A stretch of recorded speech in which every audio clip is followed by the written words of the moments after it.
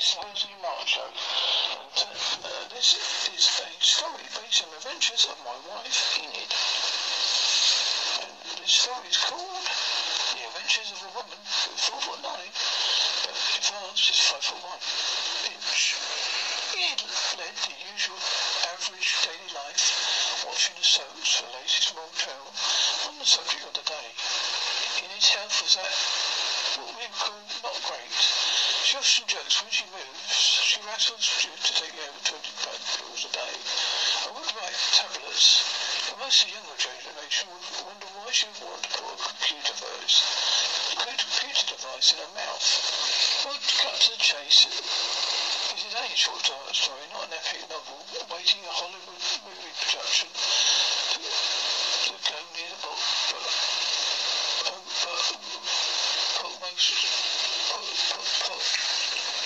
plot changes as it doesn't work for the film audience due to the goldfish mines brought up by box binging. If you're not a fan in the know, this is watching at least 3 episodes of your favourite programme in one sitting. So just back to the story. Well, poor Enid had to go to hospital, and this is where the fun begins. Right here,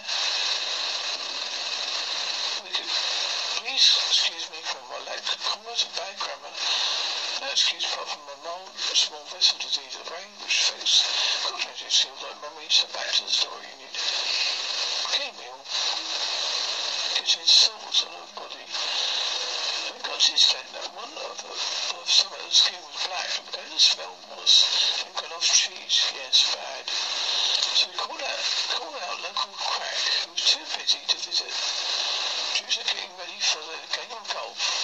So the put upon district nurses and senior nurse came to Enid, who felt like a performer in some sort of very bad medical drama. So ambulance was called, and after North Devon was the idea. The ambulance was called at 3:30 p.m, but everyone arriving had to say sorry, had to get a bigger bed due to Enid's weight, which made it feel like shit inside, had to go back and get another, which turned up after 3 a.m. in the morning. Enid, bleary-eyed and half asleep, was not best pleased. So when she went to the ambulance bed, could not do due to her legs being short, and a little step was needed when she slipped down. No, but it was off she went. After a bumper car ride,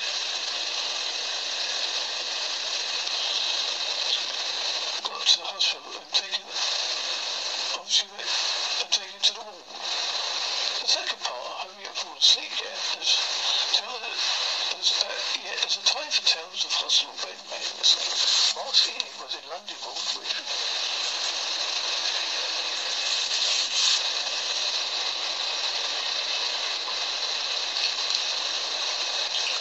she went through 8 beds. I wonder if I should come to Guinness World Records about this one. One of those events, searches for the time, Enid did not see the funny side. She was quite like Queen Victoria, not amused. One night, the night staff went to adjust the bed, but it decided to keep going up and up due to the fault to the nearest high in the sky. The 2 on-duty ambulance service people, the politically correct bit, had to stay from 8 p.m. to 5 p.m. and didn't use a ladder to give her cups of tea, meals and medication. Merns mentioned that in all the 20 years she had never known this to happen. Release, if not a world record, is a North Devon hospital record, one that but no certificate to hang on the wall. Then the Gremlins decided to stop the television to work, and only one engineer for the whole of Devon. It got luck when it was going to be fixed. Dinner for Enid was an unusual event, because when you ordered, you didn't always arrive. She had roast turkey, which was meant to be beef. It always was served with water there for mash, floppy vegetables, and due to most pudding serving more sugar content, no brand of flavoured drink with red and white logo, no product flavoured Simpsons. In this story, she opted for an ice cream so small it made her look like a giant was eating it. Id, as you have guessed by now, is a woman. Is the woman who is 4'9", but advanced is 5'1", 1 inch. Being very important when you're short. Robin Wright for the writer of the short story, me, Mark. I'll probably end up on the sofa a few months when she reads this, but it's worth the tale. I hope you enjoyed the read. You may never know if a part 2 may happen, as such is life. Good karma to you, dear reader.